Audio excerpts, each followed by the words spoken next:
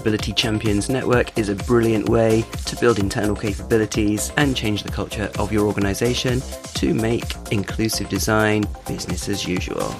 So let's hear from Google, Microsoft, Barclays and the BBC about how they do it. Hello, my name is Christopher. I'm the lead, now I'm the head of accessibility programs at Google. And in regards to what that means is we sort of set how Google becomes accessible. We set the definition, the training, the teaching, and auditing, and make sure everybody knows what they need to do and how to do it. And we have a great team, but the team alone can't work through the 100,000 folks at Google. So we had champs for years, and what we found, at least within Google, is people are super excited for the first 3-4 months, and then their jobs happened and it sort of tapered off. So what we have a couple people on our team who do jiu-jitsu, and we were sitting together saying, I wish there was a way we could gamify this. And someone said, well, why don't we do a dojo? I said, what's a dojo? Well, it's how you get belts. Oh, that sounds kind of fun. Well, it's actually taken off. It's an awful lot of work where there's still room for improvement, but it's really ignited inside Google. So we now have over 400 people who are active champions. And so in this dojo, to get through each belt, you have different kind of classes you need to take, classes you need to teach, presentations you need to give. So it allows us to scale the work that we do through hundreds of people in the organization. So thank you. That's I'm going to leave you guys to Okay. the obvious next question, Emma. So, hi, I'm Emma Richens. I'm an accessibility specialist at the BBC, so I'm not the head of the team. He's sitting on the front row there. But I joined the team about 4 years ago after quite a few years working at the BBC as a web developer. About a year later, kind of got handed the reins of the Accessibility Champions Network that already existed. And so I've been looking after our accessibility champions for about the last 3 years. Now, when I joined the team, there were like 27 champions, something like that, somewhere in that region. And we now have over 200. And probably an alumni of about 90 champions who are either have kind of backed away because their job role has changed in some way. And so they're kind of just advocating on our behalf now and not championing.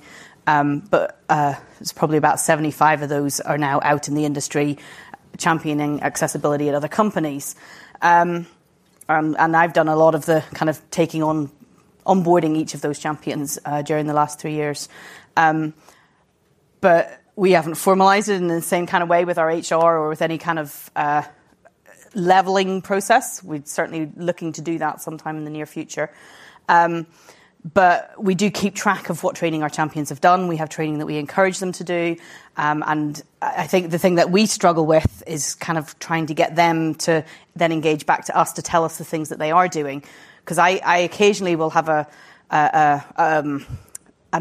somewhere I'll run into in the lift or something like that, somebody that is one of our champions that I maybe haven't talked to for maybe a year. And so I have no idea what they're doing. For all I know, they've forgotten about it. And I'll end up having these fantastic conversations of all the things that they're doing to make their product more accessible. And so, yeah, I would love to put in some kind of system that helps us get that feedback a little bit better. Certainly at the BBC, that champion thing has been going in a less formal way for quite a long time. I joined the BBC about just over 13 years ago. Gareth was already there. He used to turn up to these meetings that my team had, and I had no idea why he was there or what he was there for. But I knew who he was.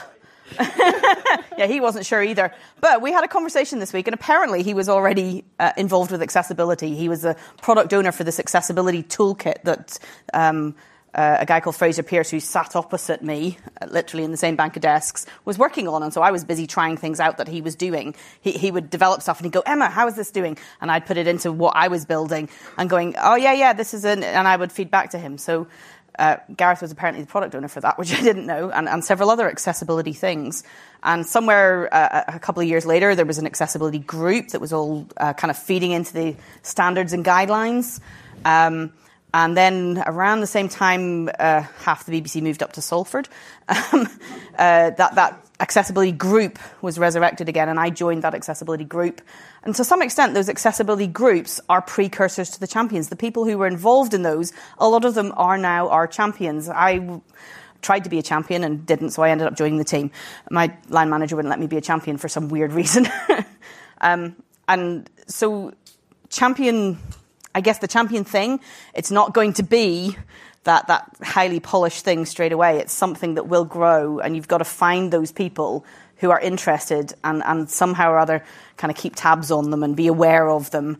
And I think one of the big things that we changed with ours was getting them to network, getting them to talk to one another and to help each other out, so that those kind of cross-product things were happening.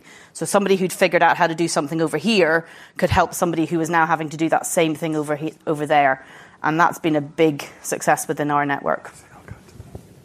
Perfect. So I think this is my turn now. Yeah. My name is Cassandra Marrero, and I'm a modern communications product marketing manager.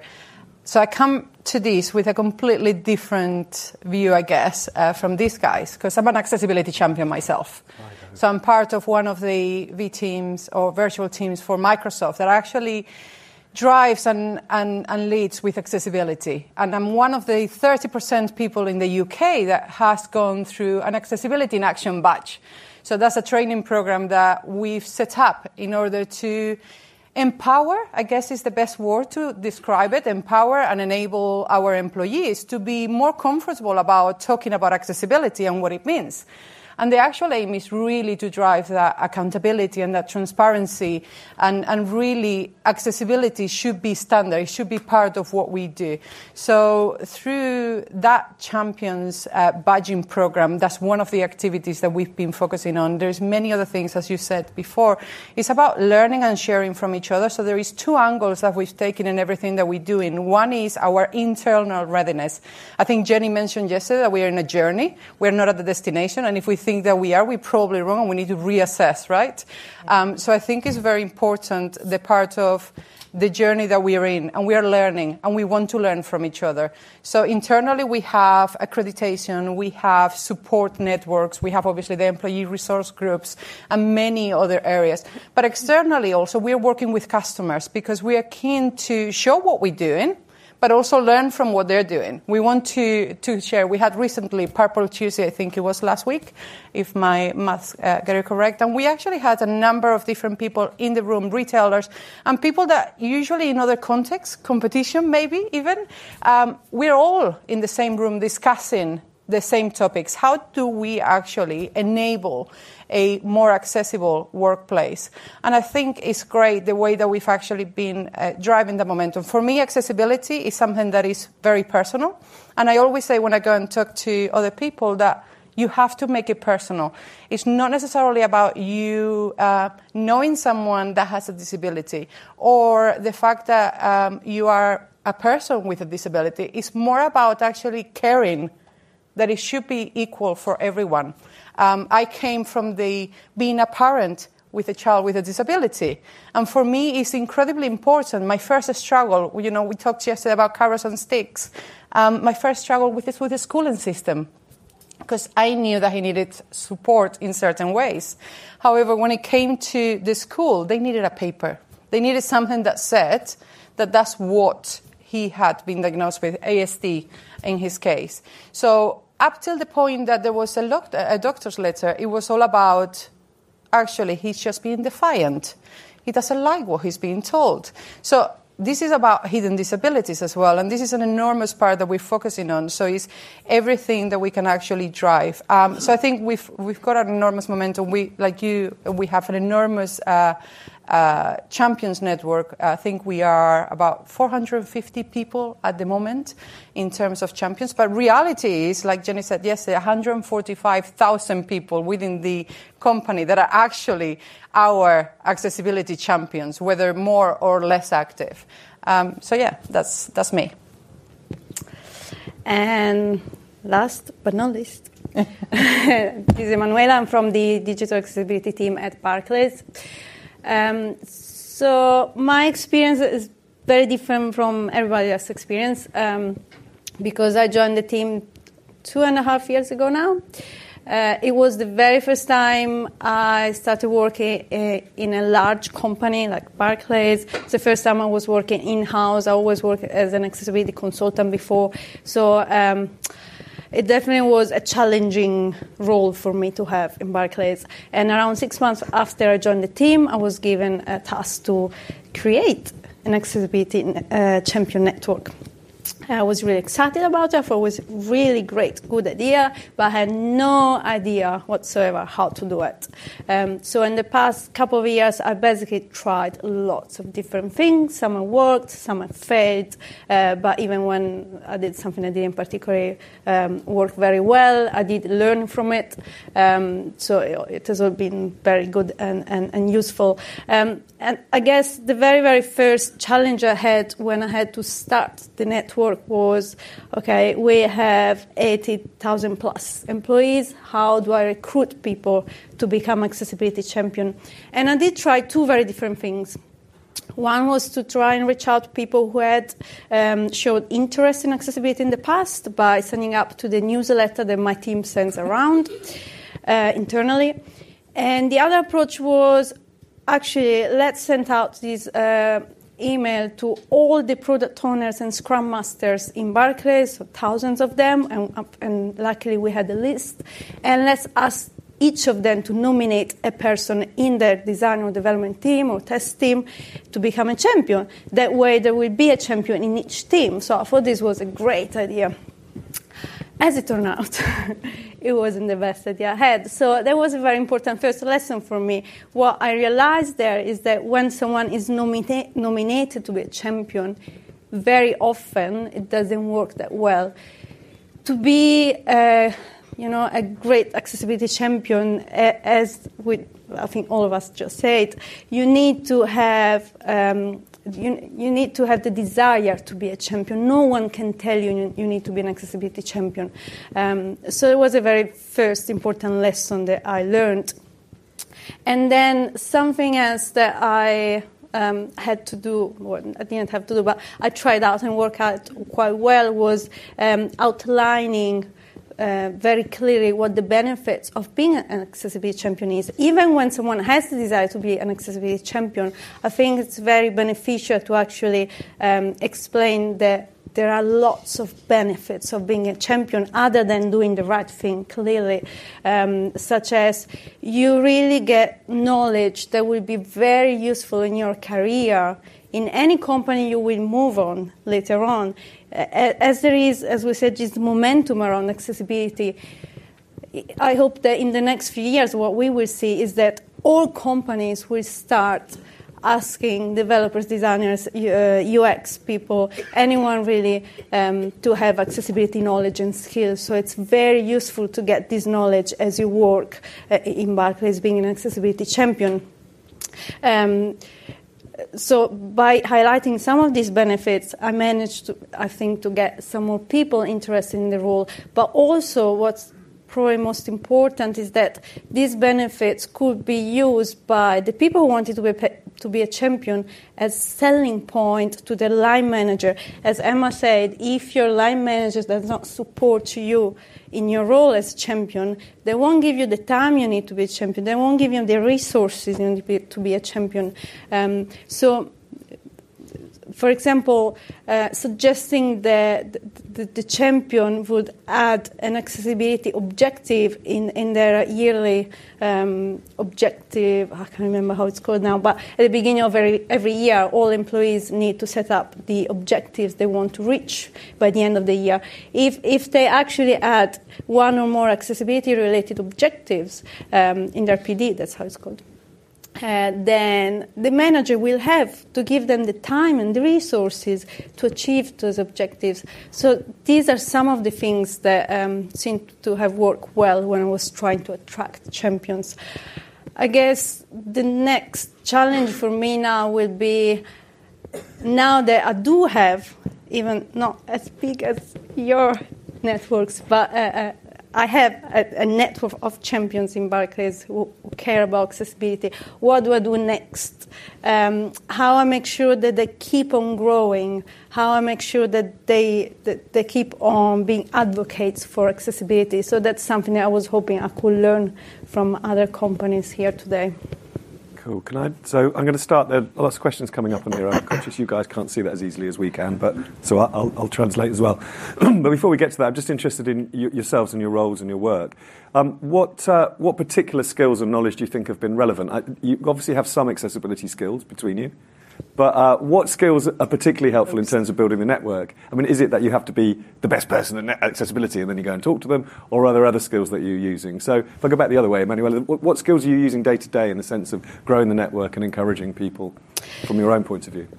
I think the most important or the best way to approach this is to try and understand the constraints and challenges that your champions may have, because what's probably most frustrating for me to see is when we have champions who are really passionate. They may also have a lot of technical knowledge about accessibility. They really want to do it, and somehow maybe they're not given the time to do it. Maybe their line manager is giving them other priorities.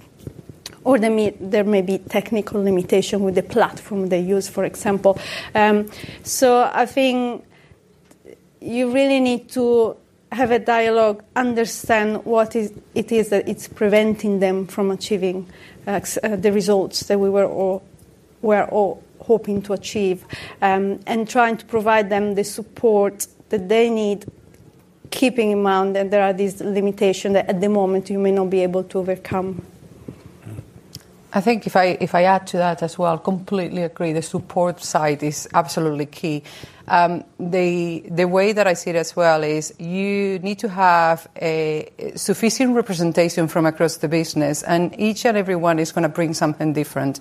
If we were all the same, then it would be a pretty boring world, right? We need to also, it's not about everyone being technical. Some people may have better presentation skills. Some people may be better people's person.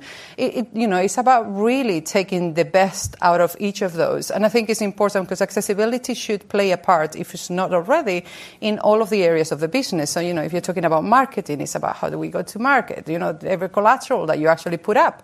We should all know about that. If you're talking to customers, what about inclusive meetings? Making sure that every single meeting that you do is actually inclusive, whether it's with subtitles, whether it's a transcription, whether it's breaks, could be a number of things. And if you're talking from a more technical perspective, you'll have the developers and all of those guys that are incredibly excited about how they can actually build upon each other.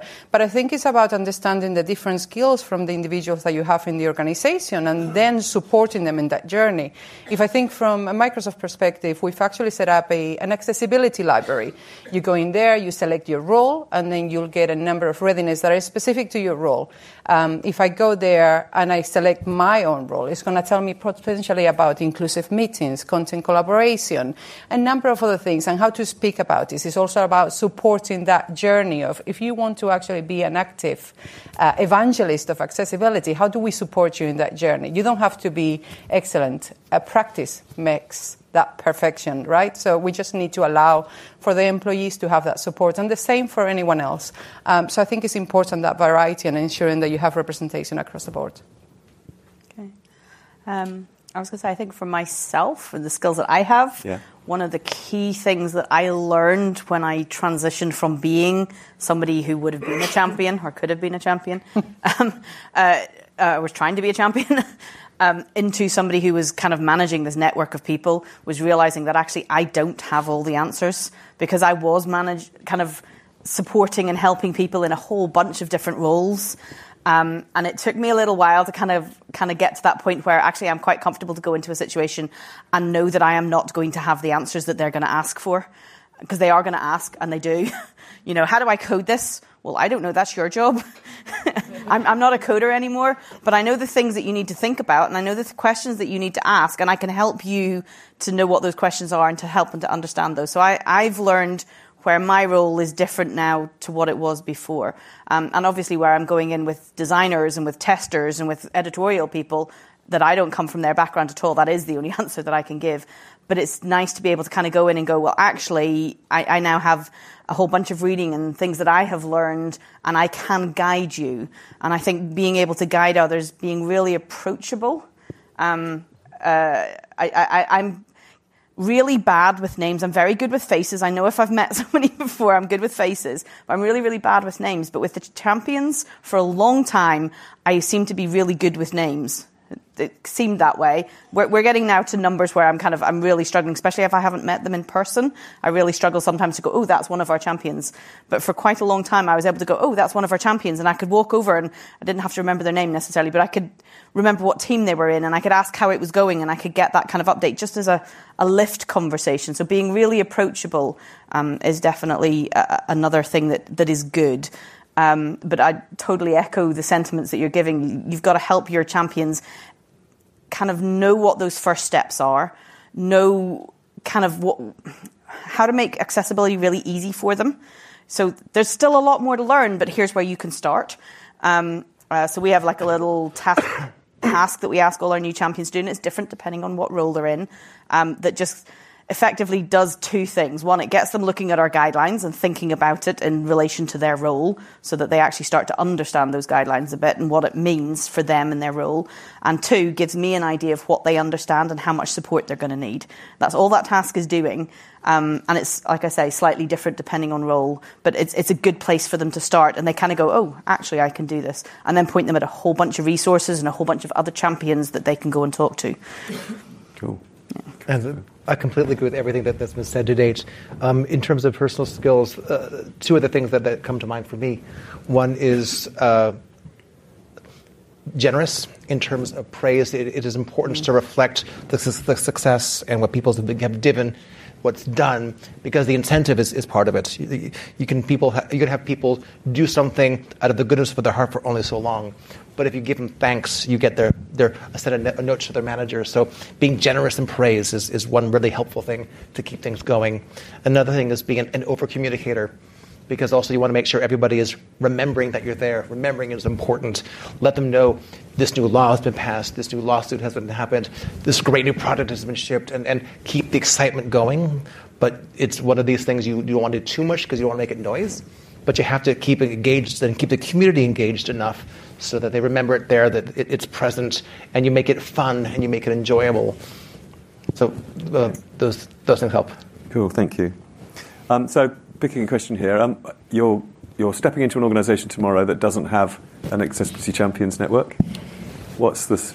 Okay, I'll give you a couple of steps. What's the first couple of things you think that you should be doing? I'm going to tie it into. I'm going to connect it to a question that it's just popped off there again. Is about how much senior buy-in you think you need, because I guess there's going to be a question about what you've discovered when you step in. So, when you stepped into a new organisation or you're looking at getting going, what are the ingredients you're looking for and what's the first step? So, Emma, I'm looking at you. You can start. I was going to say, Gareth did a really good talk about this at GA Conf if you want to go and look it up on YouTube.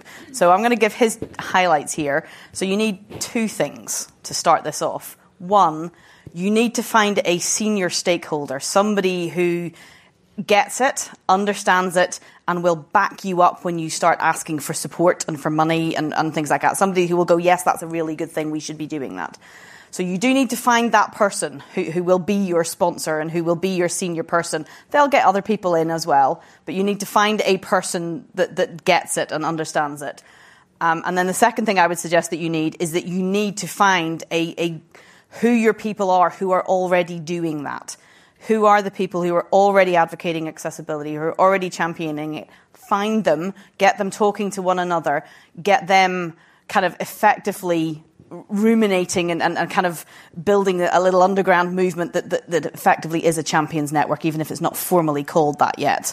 And get those people on board and start supporting them with their work and get them talking to their colleagues. One of the key things that has changed in our champions network in the time that I've been there is changing from a concept of being a one person per product. And that's sort of coming back now. We've got a couple of accessibility leads now, which is great. But rather than having one person per product who just feels like they're banging their head on a brick wall because nobody's listening because they haven't got time, we now have lots of people in the product who all back each other up, and they're building it into their job. So it becomes a cultural change. It becomes a part of their job. It's just doing their job better.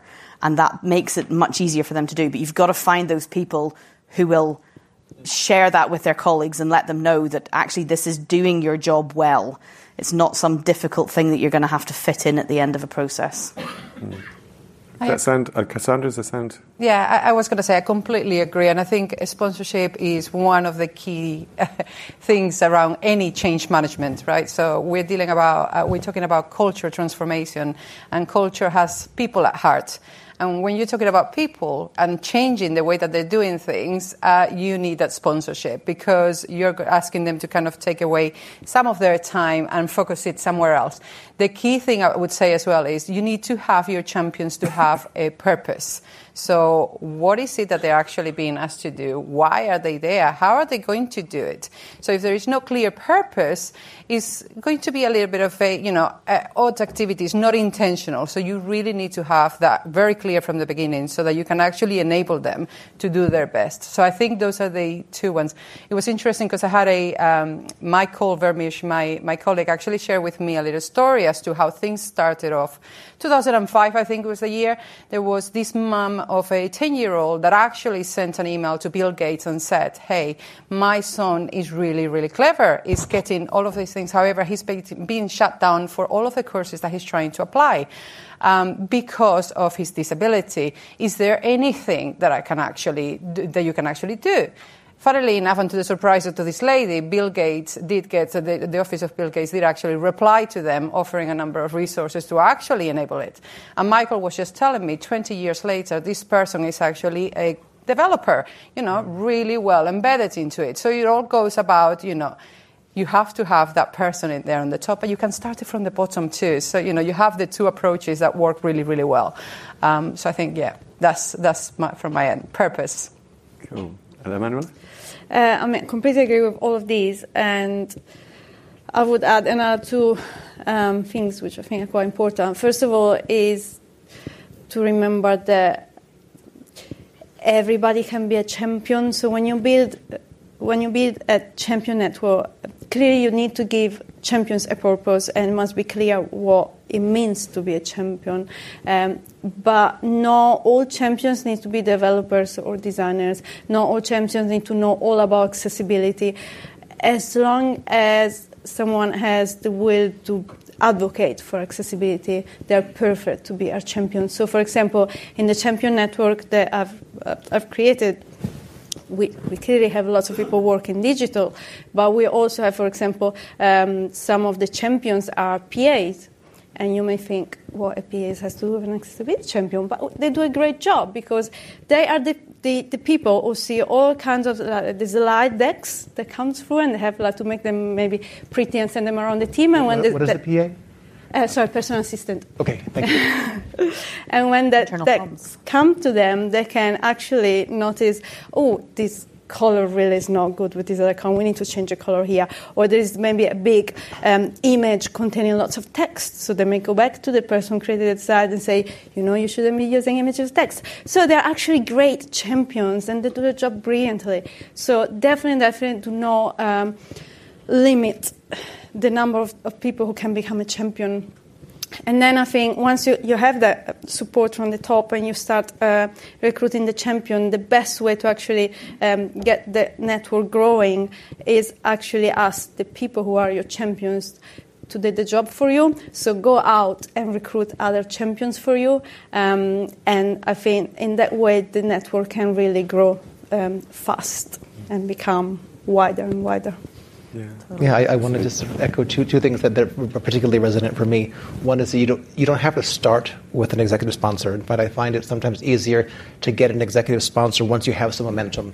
We have a couple of wins. So I wouldn't necessarily start with one, but have one in your back pocket. So have fun. And what's even better is if you could have one of your executives be part of the group.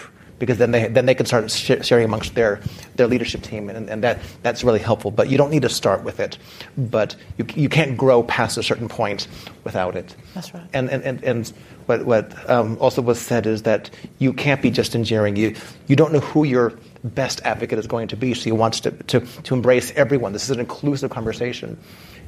Someone who's blind may be sort of myopic, strange expression, about blind issues and may not be aware of or thinking of other issues. So you want to have a large group of people. So one thing that I would start doing is work with the employee research group, ERGs, employee research groups, where these are people who either are allies of or are people with different disabilities.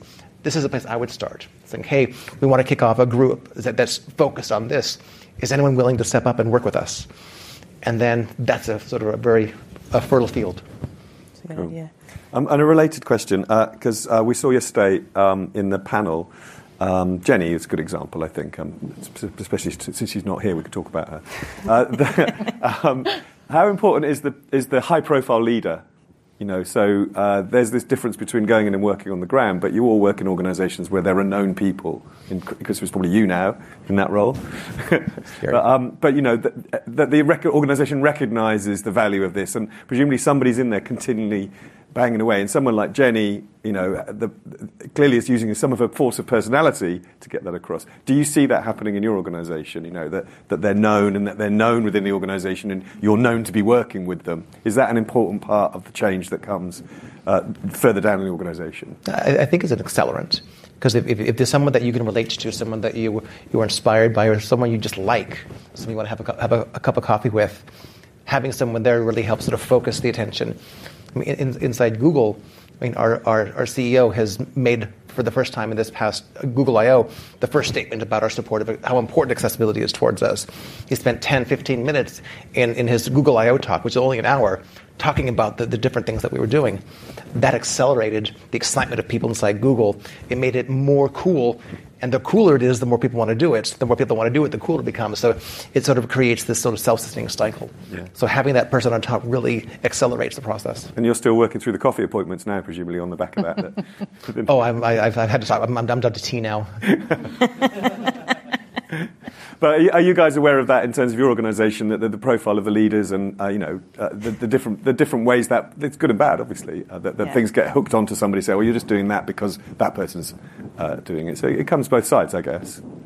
Yeah, I think for me it's very useful places like this where people don't necessarily know me, but they know Gareth and they know Jamie, and I can just go, oh yeah, I work with them, and then people instantly kind of know where I'm at. At the BBC, that's the same a little bit, I guess, around the BBC. I would rather Gareth answer that question in terms of, is it useful being somebody that's known around the BBC? Do you feel like you're somebody who's known around the BBC? Doesn't make you popular.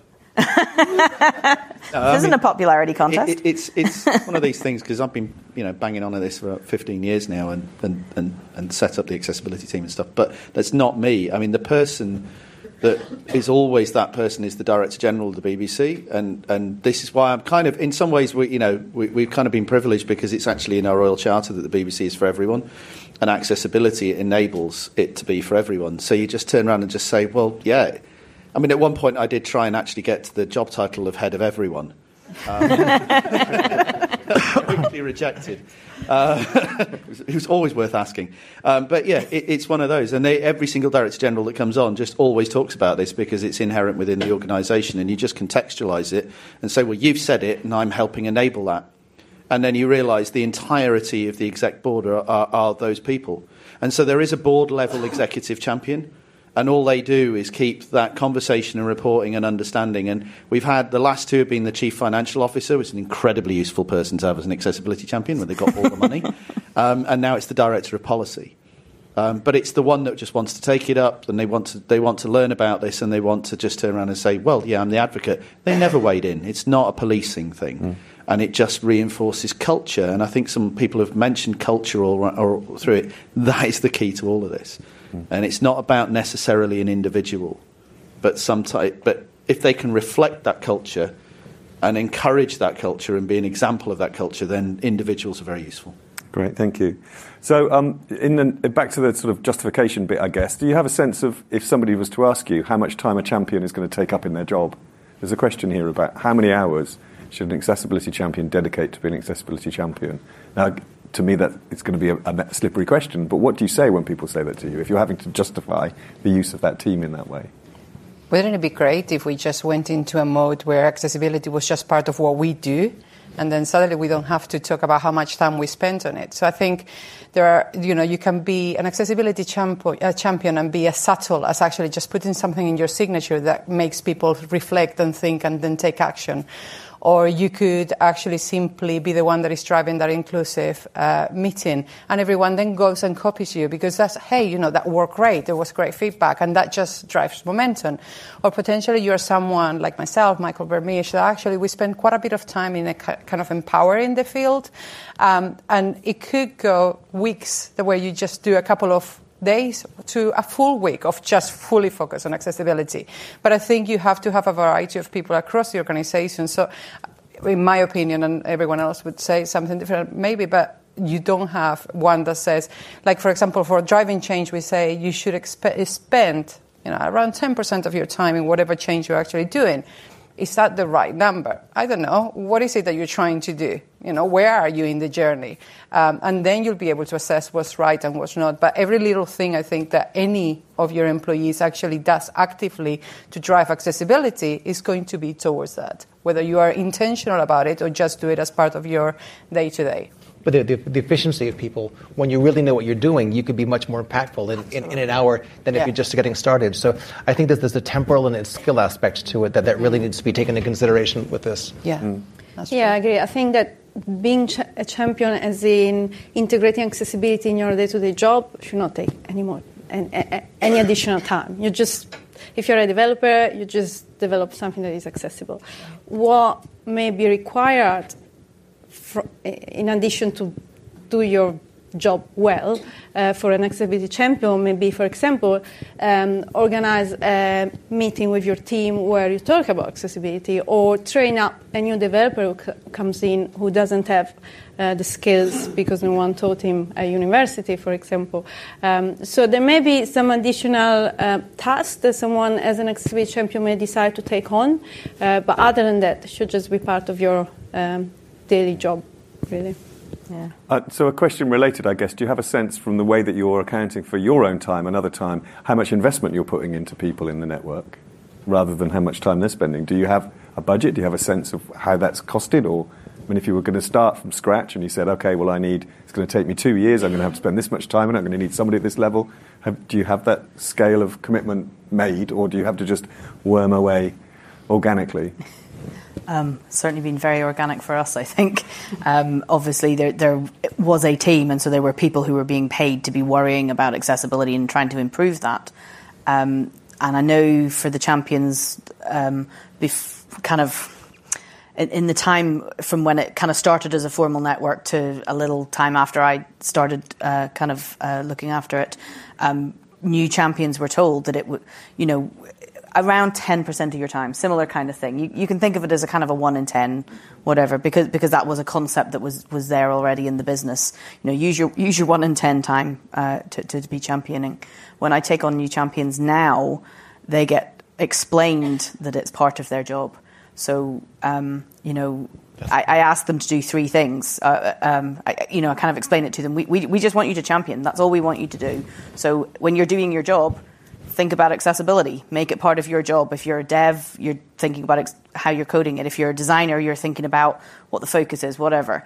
So do your job that level up. Raise the bar on how well you do your job. Encourage those around you to do the same.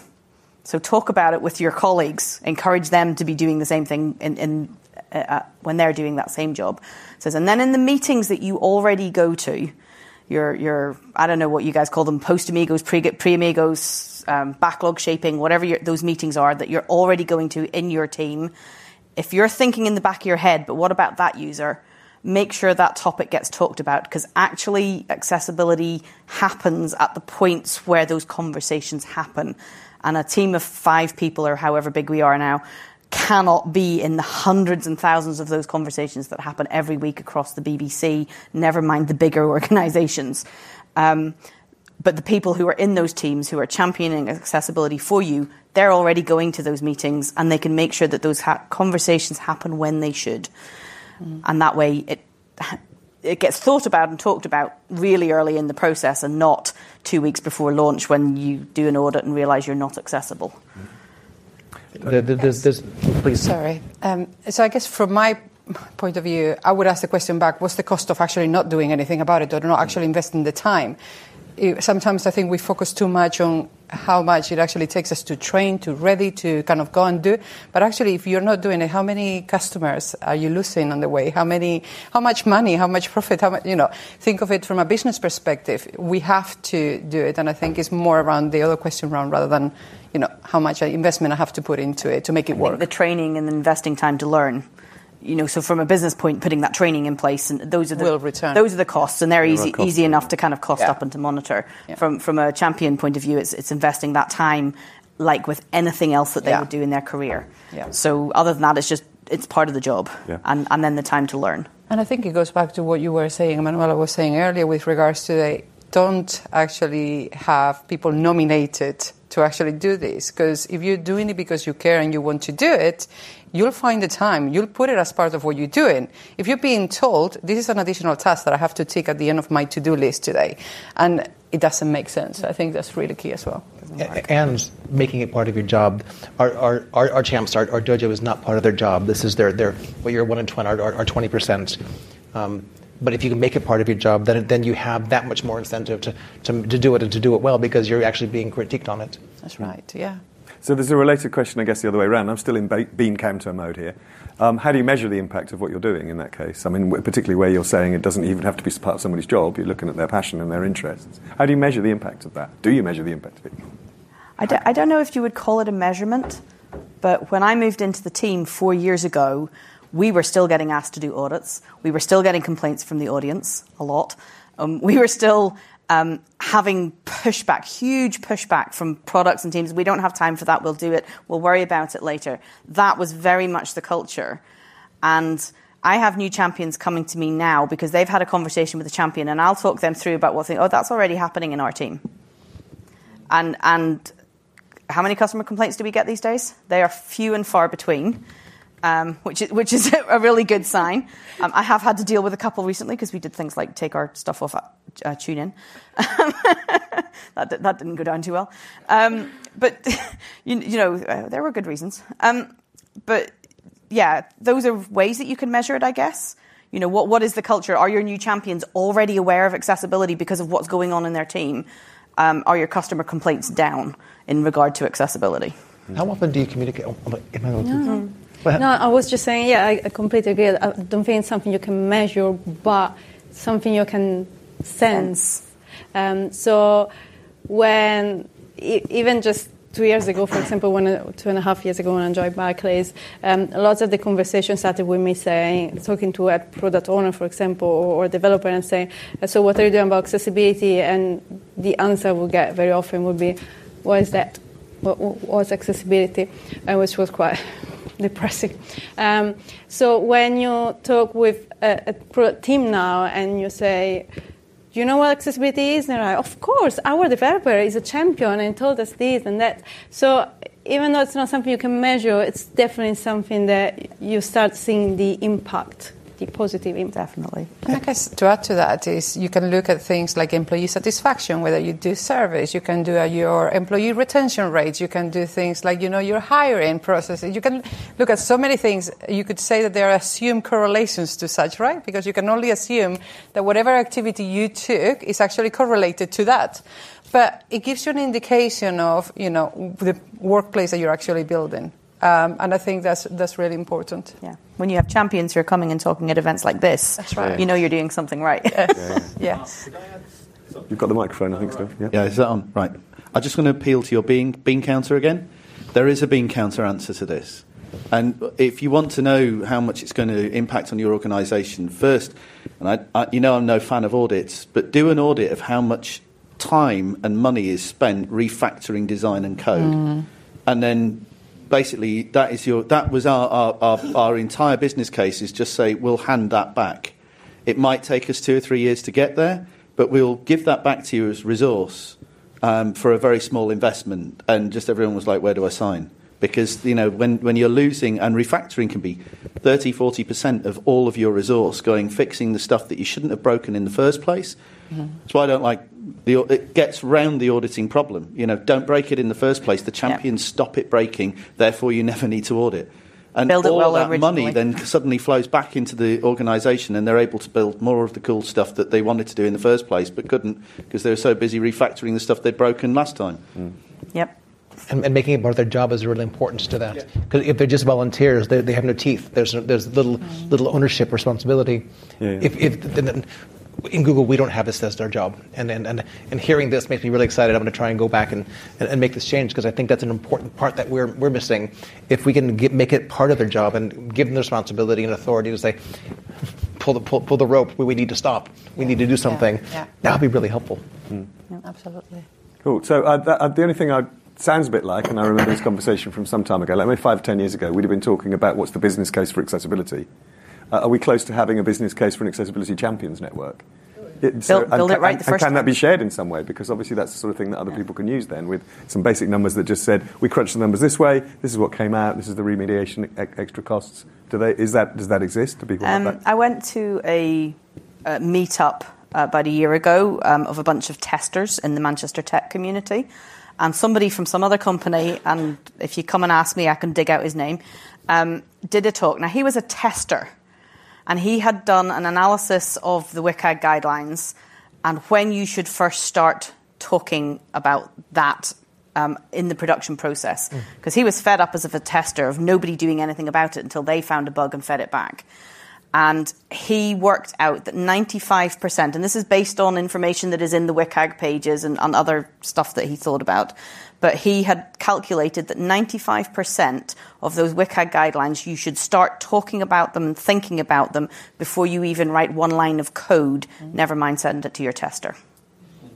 And that was an amazing stat to me of that kind of what it's called shift left, that we were already thinking about and doing. We train our designers more than our developers, is the kind of route that we went in the end. Is actually, this needs to go into the requirements and it needs to go into the designs, because the developers just build what they're told to build. They obviously need to have the skills and know how to do it, but they build what they're told to build, and if they're told to build it in a way that works for accessibility, they'll build it that way, and it just gets made right in the first place. But yeah, that's a good stat to go away to your business with. 95% needs to be thought about before you even write one line of code. Sorry, I just got a text from Jennison. Where's Jennison? Is he in the room? Yeah. Oh, sorry, I can't see you. Hi, Jennison. Sorry, I just got a text saying Jennison wanted to say something. And Gareth's got the microphone, so this is a really good way of getting my... It's called delegation. Nicely done. Yeah. Hi, Jennison. Just can you introduce yourself, please? There's some people who didn't see you earlier on in the dinner, so... Oh, my goodness. Addy, don't do that.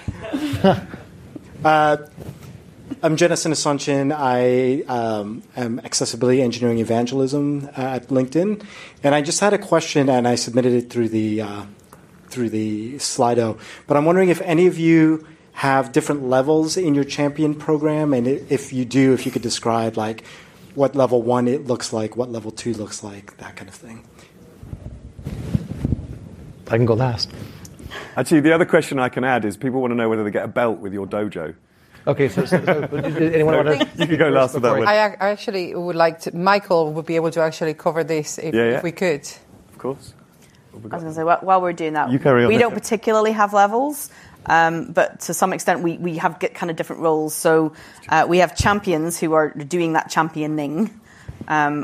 It's people who have kind of stepped back from that, who are no longer actively championing but are still on side, or are just people who are on side. We kind of refer to as advocates. It's not really a formal program, but that's how we refer to them. And we do have, like I said, a couple of people who, because they've been such brilliant champions, have now been put into a formal role of being an accessibility lead within their product. So they're working on it either full-time or kind of 50-50 agreement with their... And I'm hoping we'll get a few more of those. But there are kind of levels. And then the next level up is our team. So we don't have very many levels. So does their actual role their actual job title is accessibility lead within their thing. So whether they're a developer or another role, they're an accessibility lead. So we've got a couple of those now, but that came from them being such brilliant champions. Michael, tell us about Microsoft. So we do. Is this live streamed? Yes. So nobody at Microsoft knows this yet. No, so no. this is a problem. So we're going to announce this at International Day for People with Disabilities at Microsoft UK. We've developed a badge system where people can earn badges, and those badges will represent levels. Typically, it will be obviously at this point in time, but we're thinking of next levels, 1, 2, 3, 4, where one will go that you know the basics. So you know how to present in an inclusive way, you know how to communicate in an inclusive way, all of those kind of stuff. And then number 2, that you genuinely do that as a practitioner and actually be proud doing that, and you tell people. Number 3 is then how you actually implement that in your job and bring that forth in your contacts with your customers and so on. And number 4 is then when you're getting at this point in time to the people like Cassandra who are genuinely working in the field and things like that. Obviously we will, because we're seeing that this is people are, because of the gamification and things like that, people seem to lap this up. So we are going to heighten the bar and get more challenges as we go. Turn it up to 11. Absolutely. Cool. Yeah, so in Google we have a dojo, and I was just confirming with Austin that we have 5 levels, and we actually have 2 ways of referencing 1 through 5, because some people don't know the belt colors like me. But I know that black belt is the best. And there's white belt, white, brown, red, blue, and black, or change these around. The fact is, because I don't know, many other people won't know the order of the belts. But for the people who care about the order of the belts, they know. And that matters. Like, I'm number 4. That sounds really weird. But if I'm a black belt, that sounds awesome. So having this relationship of because we actually started with badges, and we realized this with the different designs on the badges, and understand the relationship with them and the through line was really hard. And then we had numbers, and then we thought it was effective, but we wanted to spice it. So then we did the dojo. And no, we don't yet have belts, but I'm trying to get us to do it. My dream is that we actually have a belt, and you put little badges on your belt. So because then you only have to buy 1 belt. It's much cheaper that way. But the important thing is it increases engagement, and it increases responsibility. And to your point, this is the best way to hire into the space. If you have someone who's taken the time and effort to be black belts, when you have a job listing, that's who you go talk to, because they're trained, they're passionate, and they're exactly the person you want to come up and be part of a team. So for us, that's not why we do this. We do this because it's just way more work than any one person or any one team, no matter how big you are, can do. You want to spread it around. But to really move things forward, as you were saying, you actually want to have these dedicated leads of accessibility in these different program areas, because they actually have the authority, they have the ability, they can go and complain. Me, Goff, in a completely different product area, leave us alone. But if someone inside the room is there saying, I'm in the meeting at the right time, I asked the right question, you can really cause change. So this dojo program, this champs program, is a great way to bring everyone together, train everyone, make them passionate, and have them be in the room. And when they're in the room, you can make magic happen. Fantastic. Right, so we are... there was one question. One more question? Up there. I'm sorry, I can't sell these T-shirts. These are made by... Well, there's 18 people who want one on here. That's why I wanted to... I'm sorry, you have the bags. This is technically not a... We're streaming this. Oh, shoot. Okay, we're not supposed to have a Google logo not in the Google colors. And so this is contraband. You understand? This is technically contraband. So you've broken the embargo, and you've been caught with illegal T-shirts. Well, no, but what's even better, if you look at your bags that you got yesterday, you all have the same logo. Actually, you have the new one of so we can the same stitch them onto a T-shirt. If that's your style, yeah. But it's not something that we're technically supposed to do, so we can't sell it. And I'm not going to give you mine because it's cold outside. I'm sorry. But the swag, the things is part of the bribery that makes these dojos, these things so well. You want to make it fun. You want to make it interesting. You want them to be able to show off. So we have stickers, we have T-shirts, we have mugs, water bottles, beanies.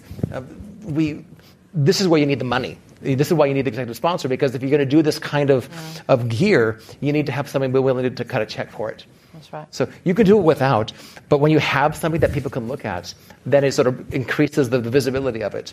And so, oh, that's cool. I want that sticker on my laptop. How do I get that? And so it sort of builds up the reputation and builds the momentum. Cool. Sorry. Great. As you probably guessed, this session could have gone all... There may be another conference in this one. So thank you all for your questions. Just to remind you that we archive the questions at the end of the Slido, and we'll do our best to answer as many of those as possible anyway. I think we covered a lot of it, but we certainly got an amazing set of responses from our panel, so I'd like to thank you all a lot for that.